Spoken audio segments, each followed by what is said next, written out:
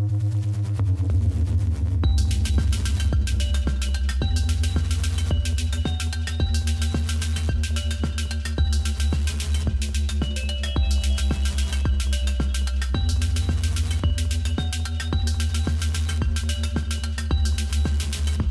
good morning to you, Jamie. Morning, Kurt. How are you doing? Top of the morning. Top of the morning. As we edited the last one, right? I threw a curveball at you, and I said, "What's cracking?" and I think it turned out well. Were you hoping for like some kind of Kraken, like not like cracking an egg, but like Kraken, like, and then you're like, that's like my trigger word, and I just start going off and talking about like, yeah, well, form following fiction and my predisposition to art projects. That's right. It didn't quite, but yeah. That's all right. I didn't pick up on the cue. We can come back. We could do that one. We can give that another try. I did throw you the curveball. Anyway, how you doing? I'm glad we're talking. I've got a nice tumbler. See, in Michigan winters, I honestly can't I can't use mugs too often in the house because I don't like to chug coffee. I like to have it hot. I like it black, but I like to sip on the coffee. And in a Michigan winter, in an old house, my coffee mug gets cold before I hit the bottom of the mug. So therefore, I still continue to use this tumbler. So, but is it the temperature, or is it the distraction? Is it sort of a like, oh, squirrel kind of thing? You mean like I'm doing something while drinking coffee? Right. Well, I have a new habit. I've been trying to read. I use my phone. I have a new habit. I'm trying to. I didn't say I was learning to read. I was trying to read more. But okay, it is a new year, so yeah, there is exactly. And I told you I watched. Did I tell you I watched the documentary on Kurt Vonnegut? No, and I was I'm gonna watch. I'm gonna grab some of his books and get back into some Kurt Vonnegut. Yeah, Vonnegut's good. About that? No. So I'll read. I've got some from my library that I downloaded to my phone, and I sit on the couch in the morning and I should probably say it's not like I'm a heat miser or anything, but when I wake up, I live in the old house with the boiler system, steam boiler system, and at the hour that I'm up, typically, it's just getting warmed up for the day. So that's also, and I teach energy, right, in the university, and you're living it. I talk about heat loss all the time, right? Thermodynamics, right? So you're saying that your students might have heard this anecdote once or twice about you and coffee mugs? Yeah, coffee is a common subject. But yeah, anyway, long story short, commandeering the airwaves just to talk about how and why I've been drinking coffee out of this AIA tumbler. It's that product placement. Gotta lean into that. Our friends at the AIA. So otherwise, that's kind of what's going on. I've still got some Guatemalan beans from my Oliver Tees grocer. The second. So if I'm not drinking Rootless, it's going to be Oliver Tees.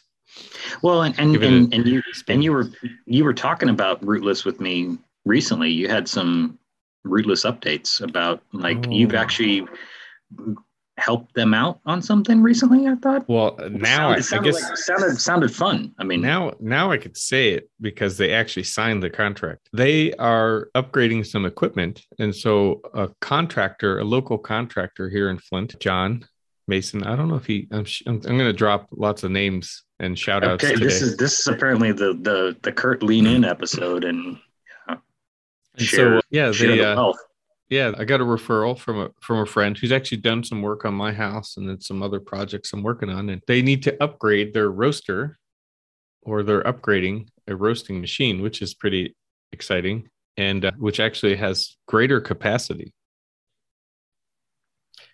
than I was told. And so it's a gas fired unit. So we have to do it's minor work. Well, I wouldn't say minor. I mean, it's anything in the city of Flint's a little bit of a dance, the building department. Yeah.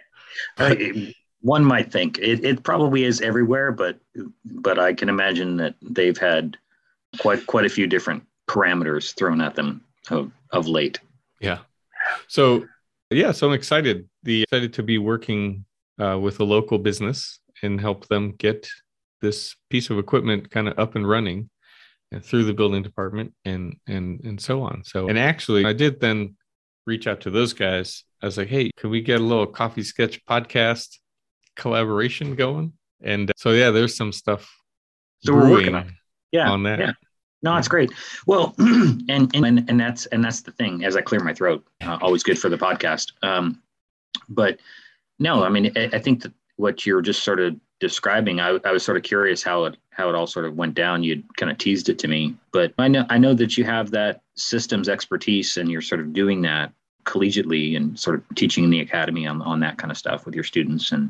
But I mean, what we do as architects is problem solve things like that. And we don't have to overthink it or make it more complicated than it is, but there's also, I've always sort of leaned into the idea that lean is my word for this episode. Apparently, I keep using it over and over and over again. Limited number of vocabulary words today. I need more coffee, but yeah, I should read more too. Thanks. We'll have an episode on literacy later this season. But no, it made me think is that part of what we do problem solving wise is explain how some of those business decisions that people are making do affect the architecture, do affect the environment that they're in. And it not to make it where it's prohibitive, but it's just that there's some certain things that we have to potentially solve. And like you say, walk people through the building department. I think that's the service aspect of the problem solving and not making it more complicated than it needs to be or frustrating. Construction can be frustrating for anybody, very experienced to the least experienced. So that's great. I'm glad that you're able to help them out. I mean, and those types of projects are fun. I got to do one a few years ago for a different roaster here in Austin. And part of it was that first meeting was going to see their current operation and seeing all the equipment and how they were bringing in things and who was doing what. And fascinating. So, yeah, I did. I got to see behind the scenes. Yeah. So what you are still into your alternate roaster. I on the other hand decided after our last episode where I was like coffee, yeah, to actually like go back to my little city and got some Grackle. Oh. So because of the blends that they have all these sort of Austin kind of concepts, and then they have the occasional international roast where they've partnered up with somebody. The Grackle, there's a part of me that always thinks of it as like if Austin had a supervillain, it would be a Grackle. So, well, we will be talking about villains and superheroes in a second here. And so, yeah, a Grackle. Grackle. It's a good name. It's definitely a good name for a bad guy. Yeah. Does it sort of strike fear into your heart? I mean, maybe. It strikes something. I mean, you had to teach me what a Grackle was. Right. Yeah, they're annoying. They're a really annoying bird. So, and they're omnipresent. Awful birds. Is it related to a crow? Kind of like a crow or a raven. Kind of, but not like the Crow the movie, which is that's a good film. But no. But it's a blackbird. It is, yeah. Oh yeah, yeah. Is it okay? Yeah. Well, we will dissect that in a second. So should we jump to our sketch? Yeah, let's do it.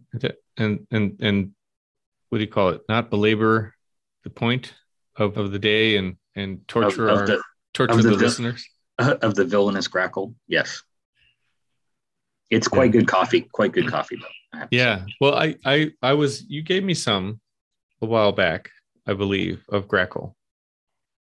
I think I've had now 3 flavors of Little City, so expanding my palate. So now we've got Spider-Man and the Spider-Verse, and so potentially Spider-Man could be attacking in one of the multiverse versions of Spider-Man, right? You're gonna have to take the lead on the multiverse stuff a little bit, because I'm a little behind. I've been reading. You've been reading. But I haven't been watching Marvel movies and stuff. So no, but I did share with you a little video that could really kind of maybe quickly catch you up. And so I did. We like to do our homework, right, on this show and sound like we're on the same page. And so I unfortunately could not get to watch the latest Spider-Man or the cartoon animated version that you were suggesting, because my streaming services wanted me to pay a little extra money, and it just wasn't in the cards for last night. I couldn't had to make dinner too. All the excuses. But so as a little pick me up, I guess you sent me the Saturday Night Live sketch of a Joe Biden intro talking about the primary reason Omicron is upon us, right? Is that? Yeah, so, it was an important press conference, I think. It solved a lot of riddles and questions in my mind. Right. And explained the concept of the multiverse to you, or at least it expanded on it quite literally. Yes. So I do get it now. I mean, there is the possibility of up to 3 distinct universes simultaneously existing. Right. At least 3. That's right. At least 3. Could be even more. Yeah. Yeah. So the sketches, though. So this one in particular, you had some questions, and you had seen that I had done a couple Spider-Man sketches kind of in a row, and part of that was that literally back in December had not in a row. Sorry, I had to not interrupt. in a row. Yeah, no, because there was somewhere. Oh my God, there's Batgirl. This is my apologies. Yeah, I don't know where all of a sudden technical. Well, I wanted to just jump to the. So we've got Spider-Man. Yeah. So I did 2. We've got Spawn. Three. And Spider-Man. I did 3. Yeah, I did 3. Which is fun. We'll come back to that. The main one for today, which, sorry, I'll just stay here. Please continue. No. So yeah, it was just that the last time and the first time in a long time, like it felt like 2 years, and then probably going to be a while, been in a movie theater, decided to go and see the new Spider-Man movie. And so went and saw it on the opening weekend, and then the Omicron surge after that. So yeah, and as I learned from Joe Biden, I mean, that is why we have Omicron, is people can't stop seeing the new Spider-Man movie. Right. So yeah, well, being that I was trying to catch up, I was asking you about this sketch because I'm not unfamiliar to Marvel comics and Marvel movies and how they're starting to like kind of weave them together, the different characters, and you kind of have to top the last movie every movie, and so since I hadn't seen the movie, I thought, are there 3 sort of versions of Spider-Man in the same movie, and one being female, right? We have right down in the lower right here, and so you have like the classic Spider-Man up top, which as far as the outfit is concerned, then the dark outfit Spider-Man, and then the hooded female Spider Gwen. And so I sort of suggested to Kurt that the movie that just came out sort of brings up this whole concept of the multiverse. that there are multiple realities all living parallel to one another with just slight differences. And the actors who've portrayed Spider-Man, there's effectively been 3 on screen and in the live action version. And then there's also been Into the Spider-Verse, the animated movie that introduced a whole new Spider-Man and then leaned into this whole idea of that there are multiple universes with multiple ways that people become Spider-Man and different kind of characters who do. And so that's where you get the Spider-Gwen character. And then as I was describing, kind of the movie kind of tie into this is that when the sort of the reaction for not just the casual fan, but I think everybody else was, wow, we're actually getting the 3 actors who played Spider-Man all at the same time. That's not a spoiler. I think everybody knows that they're all in the movie now. Either know that because they saw the movie and have Omicron. Right. And they have Omicron. They're recovering from COVID. I do not, thankfully. Yeah, exactly. Every day feels like you're playing with the probabilities of that. But definitely don't go to the movie theater. That's my public service announcement. But I think that it was interesting because it also sort of tied back in to the animated movie, which was really amazing. If you haven't seen it, just from a movie standpoint, I mean, love of film and then anime, and then sort of this whole Spider-Man narrative. The story was really well written. The actors who portrayed the characters were fantastic. And then the artwork was just amazing. It really spun a really captivating tale. And it introduced this concept of all these different characters sort of colliding from different universes. And one that I thought was sort of an interesting wrinkle that people had a reaction to the new movie was when Andrew Garfield, the second Spider-Man, more of a Broadway actor and sort of serious actor, that people were initially kind of not sure if they would like him in the Spider-Man role. And then when they saw him, they're like, wow, he's bringing this whole other dimension, this whole other kind of emotion to the character. He played across from Emma Stone. And so Emma Stone played the Gwen Stacy character from the comics, the blonde, familiar kind of blonde love interest, pseudo love interest of Peter Parker. And in that movie with Andrew Garfield, she dies kind of tragically. But in the animated movie, you get this introduction of this female spider character, and she's introduced as Spider-Gwen, and it's Gwen Stacy becomes Spider-Man. Basically Spider-Woman.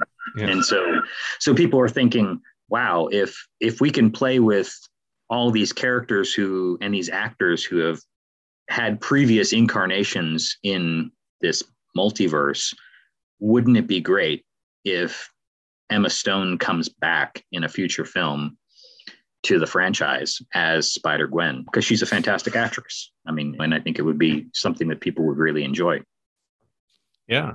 And I mean, so for me, it was kind of exciting to kind of sketch some of that. And then, like I was saying, in the Spider-Verse itself, it introduced this character that's in the comics, Miles Morales, who's a young teenager, sort of very similar to the way Peter Parker was very young when he first became Spider-Man, but he's Black. And so it kind of takes that narrative, sort of that origin story of his journey, and then overlaps it with these other characters from other universes. It's pretty fantastic. And there's a sequel coming out, or they just announced. So you got to get caught up, buddy. Yeah. Yeah. And it reminds me of when I was young, before architecture school, one of my favorite things to do was to sort of redraw comic book covers. And Spider-Man was one of my favorites to use as a source to learn how to make those shapes, because Spider-Man was always like in your sketches here, in these very extreme positions, right? It's contorted kind of acrobatic positions. And so it was a lot of fun to try and draw that when I was young, because the comic book artists that created and worked on Spider-Man's, the various different over the years, we would really accentuate like the musculature and, the acrobatic nature. And so how would the body sort of respond to the sort of the acrobatic maneuvering. And so these sort of sketches here remind me of those kinds of dynamic, frozen in a sketch, but like a very dynamic posture. So it's fun to think about. And when you brought it up with the animated version of the movie and how well the artwork was done, it makes me want to go back and definitely see it for that part. Well, I mean, and I think you'll enjoy it because it also sort of explores some of the stylistic stuff that you're talking about, and then even expounds on it. I mean, sort of challenges it. I mean, for me, similar to you, is I think my introduction to drawing was a lot of superheroes as a kid, and really self-taught. Didn't really take a lot of art classes per se. I've mentioned that before, and so it was something that you try and emulate, try and mimic, try and understand, try and figure out how to do what these artists are doing on these covers of comic books, and it really for me was sort of a way to, when you're trying to figure out how to draw something and you get frustrated because you want it to be perfect and you've got this thing sort of sitting next to you as an artist and you're like, oh, well, this person can do it and it looks great. And why can't mine look like that? And you get frustrated. For me, it was trying to take it to the next step of, okay, well, how did they build up these forms? And so it was kind of understanding anatomy and understanding sort of the figure drawing kind of aspects of things without knowing that was a thing initially. Mm-hmm. And then at the same time, I've talked about it as sort of blocking in the forms. And so here that's what this sketch was, sort of my own challenge. I hadn't done one like this in a while, where I have multiple people in the same sketch and in different positions that have a lot of activity to them, and wanted to sort of layer it so that even the sketch itself has some layer of space. And to do that, it was, how can you sort of break down the geometries and block in the forms so that what you're building on. And it becomes sort of a drawing challenge for myself, which was fun. And then wanting to render it, knowing it's all going to be ink. It's not going to have the benefit of a colorist coming in and sort of touching up things or anything like that. Still trying to do it relatively quickly. How do you use just one line weight, one pen to generate that much depth and a variety? I mean, because all of these are, when you see them on the screen or on the page, there's a vibrance of color, and which sort of makes the mood, and these are just black and white. So there's that in of itself is a fun challenge and good practice. Yeah, no, it's cool. I think your idea on blocking it out is something that resonates, because that was one of those things that early on is trying to figure out how to make sure you're matching proportion. It may not be a one-to-one copy, but you have to still, like, the leg is this long compared to the arm and the torso and stuff like that. Those are the parts that used to get me when I was young. But so yeah, it's cool. I hopefully I will not be so cheap and I will rent that movie instead of going to the theater. I think you'll enjoy it. So yeah, this Spider-Man is one of the phase. All right, so we wanted to talk about one other thing, right? Yeah, we have a more recent sketch. So these were sort of at the holidays and related to the film, or me going to the theater all masked up and taking that risk. Taking the risk of going to the Alamo and was the so there actually, speaking of risk or challenges, I think our segue to the next sketch is the nail biter of the 49ers game, right? Exactly. Which is we were kind of teasing a little bit about Jamie lives in Texas, but he is a 49ers fan because he does have some roots in the Bay Area. Yeah. So that gives him his pass. Yeah. I love the Dallas Cowboys. Yeah, no. I like to think that one of the first places we lived in the U.S. was in the Bay Area in San Jose, and so the first football team that I had an affinity for was the 49ers.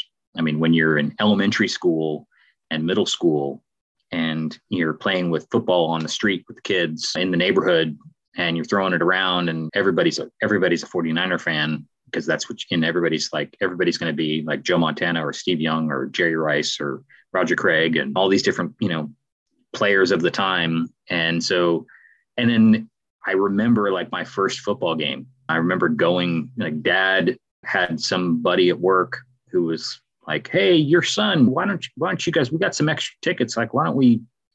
And my dad played football in high school and loved sports, and I love sports, which I've clearly shown and shared many times. But yeah, it was, 49ers, Candlestick Park in the heyday of Joe Montana and Dwight Clark and Ronaldo Nehemiah. And it was some great stuff. And so, this latest run, Colin Kaepernick was a fave when he was with the Niners. And now we've got Jimmy G trying to hold down the ship as the quarterback, and everybody's not sure, but you want to root for the guy. But they're marching their way through the playoffs, and they won again last night. So they're going to be in a NFC championship game.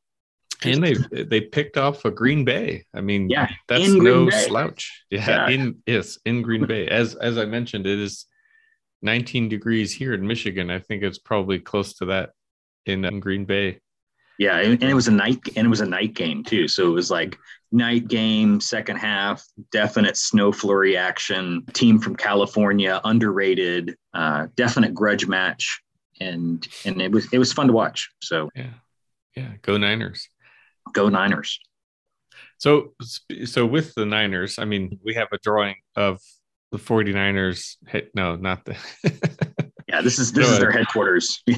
This is a federal building down by Morphosis Architects in San Francisco, which I think it's a federal office facility, not an embassy or anything like that, but just a commercial office building that was commissioned by the federal government, and Morphosis happened to win the bid.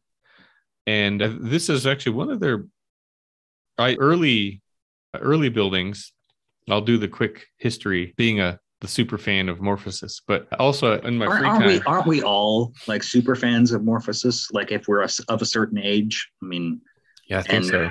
And predilection for deconstruction and drawing and. Well, it is funny because my students aren't as aware of Morphosis as I would like them to be. So generationally, you're right. It is I'm finding that a little strange. So I recently on YouTube figured out I'm an architect and started populating my stream with my suggested videos with some architecture stuff, and then a couple of Tom Main things came up. And so the San Francisco Federal Building was one of Morphosis Architects' first big buildings that was actually completed. It's not the first, but it was one of the early building projects that they completed that was a tall building and of a substantial square footage. And so I watched this video, a lecture basically of Tom Main, which I've seen him in person many times, but this was an older lecture. So it started with a lot of his early, even unbuilt stuff, right? Stuff that the stuff that he did with Michael Rotundi and Jamie had.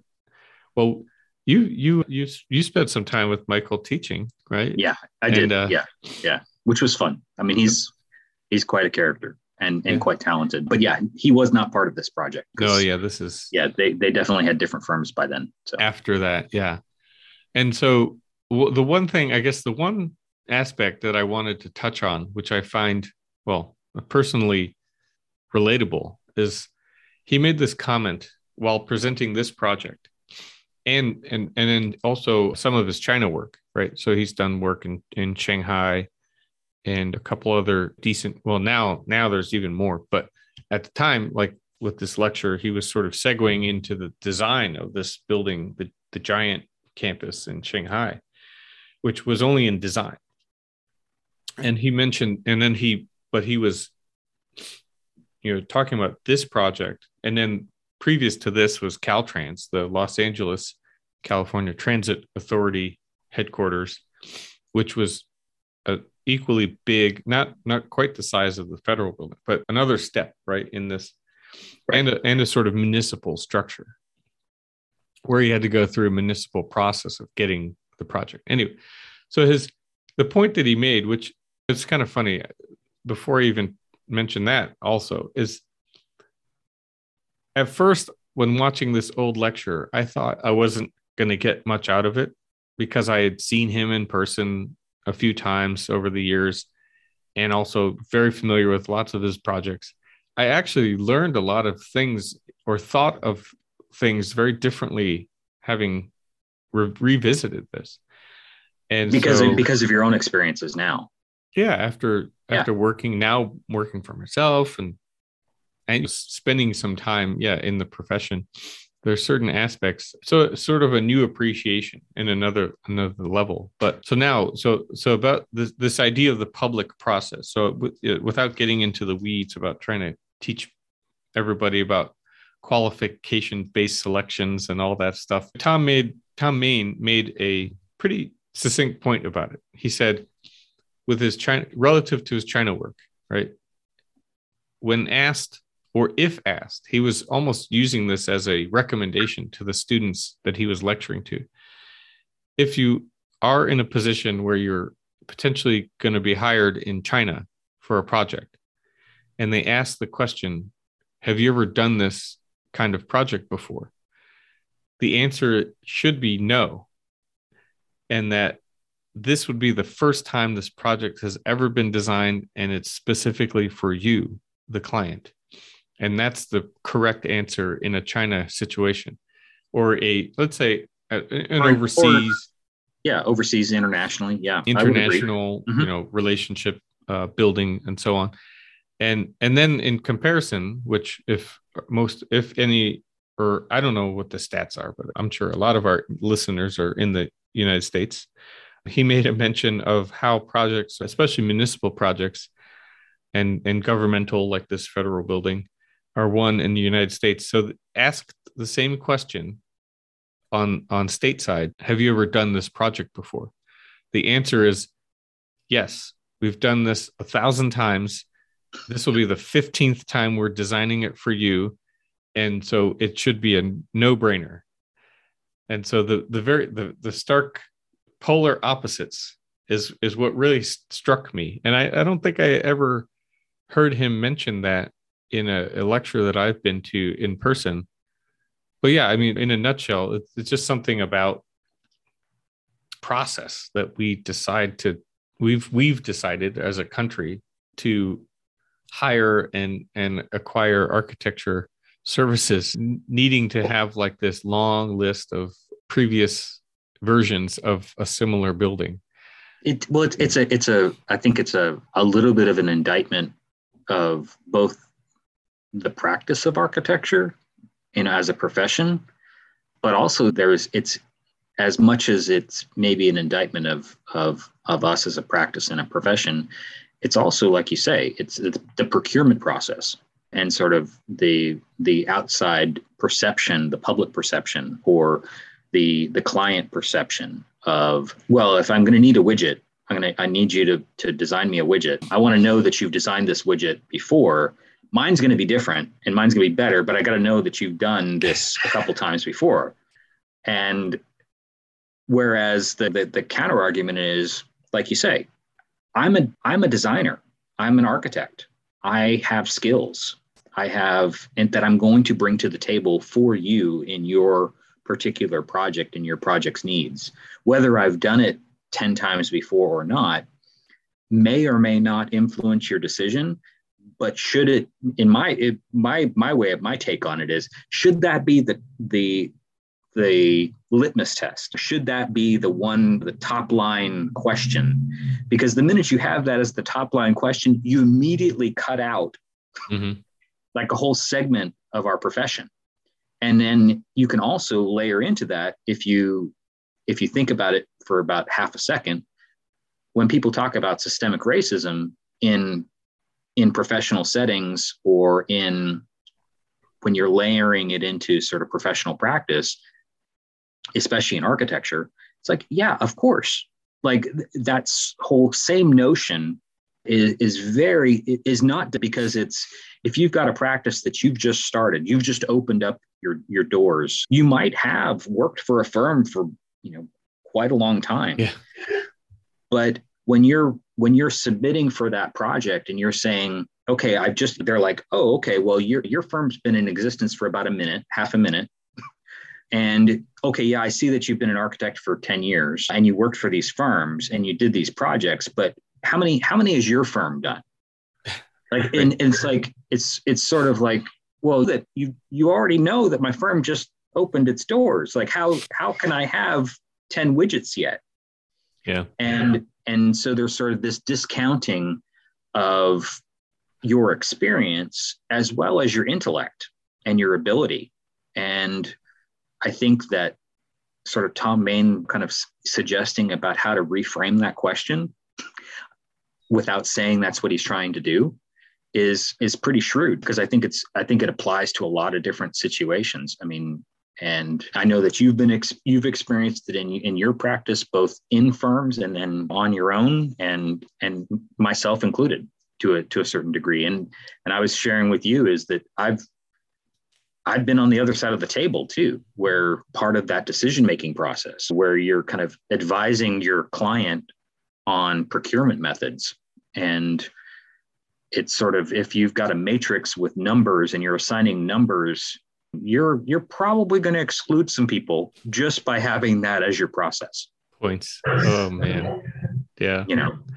Yeah. And it's sort of like this. We could go on and on about all the little ins and outs and such, but I think just touching on it, and the sketch brought that to the front of my mind. It's this sort of like risk averseness of the country, and I don't want to open up a Pandora's box of political side taking, but it's one way to approach it, and China has in certain aspects another way to approach it, or many other sort of countries have different approaches, even like Europe, right? I've heard that like he even brought it up too. It's like European architecture projects, big projects, right? Massive museum or something like that could be won by a 30-year-old recent graduate within the European continent, because that's just the way they think. They're looking for kind of, there's no like, it's a sort of blind survey, right? They accept submissions and they don't look at like who's the one submitting it, but what is the product being submitted. Or it's just sort of this idea of, if there's almost a duality it's very hard to kind of understand on stateside, where we appreciate that narrative, that story of innovation, and that, needle in a haystack, and wow, look at this person who's accomplished this. We as a society, I mean, I think as human beings, I think we love that story of somebody overcoming odds and coming up with this great idea, and like, wow, look at them, look what they've done. Think of like the Maya Lin narrative of this 18-year-old winning, the competition for the Vietnam Veterans Memorial. So there's that, and we like that sort of hero narrative, but then in practice, it doesn't sort of translate. And what I think that's sort of unique about some of these other systems that you're referring to is that in those environments, there's a realization that to have true innovation, to actually bring along a whole new generation of thought leaders and professionals, and giving them a chance, giving them the opportunity to succeed, shouldn't just be private sector people taking a chance on somebody. It shouldn't be just somebody saying, yeah, I think your qualifications and your experience might not be as much as this other person, but I think that you resonate with me, and I'm going to give you that shot. That shouldn't just only happen in sort of private sector situations. That spirit of that there's no reason why that can't exist across a larger, because at the end of the day, we're still licensed professionals. I mean, these people have gone through an educational practice. They've gone through some experience. They might not have as much experience as somebody else, but they might have some innovation and passion and ideas that no one else has thought about yet because they're doing it for the first time. And that's maybe not a bad thing. Yeah, exactly. And so I mean, I think we could park it there as a good stopping point, because at the beginning of this, we were just stoked that the Niners beat the Packers, and I mean, and when you mentioned your Tom Main anecdote, I thought, this is a great way to talk a little bit of technical aspects of things. We'll try and keep doing that in future episodes as well. Touch on those kinds of things. All right. Thanks again, and I'll talk to you soon. Thanks.